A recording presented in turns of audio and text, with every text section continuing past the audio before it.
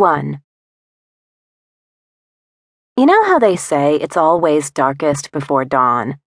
Well, I'd lived 5 years of dark. I'd done my time, hard time, and I was officially done in on all things dark. I was ready for my dawn, and as I danced across the stage, I realized I was finally living my dawn. I didn't let myself focus on the 1,000 people who were watching me. Progressing into that difficult finale, I danced for only one. The lights that blinded me to the crowd, the pressure to perform that drove me forward, and the wardrobe malfunction that was one thread from snapping away, I pushed it all aside and danced for him. As I took my final grand allegro into the air, my points landed at the exact moment the music came to a close. This was it, the moment I loved. The breath and a half of stillness and silence before I moved into a curtsy and the crowd applauded.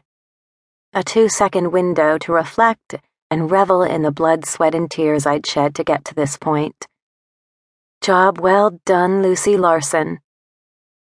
It was a moment I wanted to last forever, but I accepted it for what it was, a glimpse at perfection before it was swept away. Sucking in a breath, I lifted my arms, and moving into curtsy position, I lifted my eyes. Right where Madame Fontaine had trained me to direct them at the conclusion of a performance, front and center. A smile played at the corners of my mouth. It was impossible not to smile when Jude Ryder sat front and center.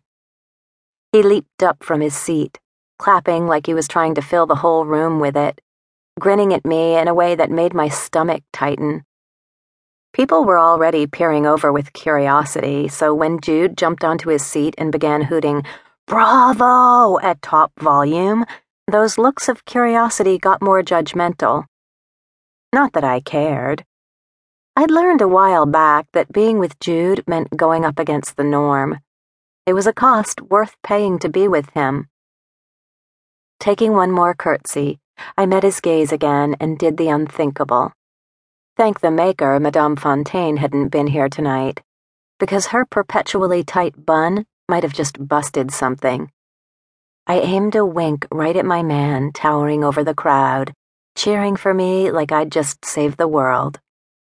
The lights fell, and before I hurried off stage, I heard one more round of Jude hooting and whistling. He was breaking every unspoken rule of how to show appreciation for the arts. I loved it. We did things totally outside the box, our relationship included. Think you could try, just for once, not to give a perfect performance, so the rest of us don't look like such bush leaguers? Thomas, a fellow student and dancer, whispered at me as I scurried behind the curtains. I could, I whispered back as the last dancer took the stage. But where's the fun in that? Smirking, he tossed me a bottle of water. Catching it with one hand, I waved it in thanks and headed to the dressing room to stretch and change. I had a 10-minute window before the performance would draw to a conclusion, and I knew from experience Jude would be barreling backstage to find me if I didn't find him first. He wasn't exactly a patient man, especially following a dance recital. My ultimate turn-on was watching him play football. His was watching me dance. Sliding into the dressing room, I grabbed my foot, stretching my quad while I hopped over to my corner of the room, untying my point. The elastic band holding my corset in place so my performance didn't turn into a peep show snapped the moment I stretched my neck to the side. My wardrobe couldn't have picked a better time to malfunction. As I stretched the other leg back, my fingers worked to undo my other point. Tossing both shoes into my bag, I pulled out my jeans, sweater, and riding boots. It was Friday night, and since Jude had a home game tomorrow, that meant we got the whole night to ourselves. He had something planned, and he'd told me to dress warm. I would have rather been dressing for warm weather, but really, when it came to being with Jude, I didn't care what I was wearing. In fact,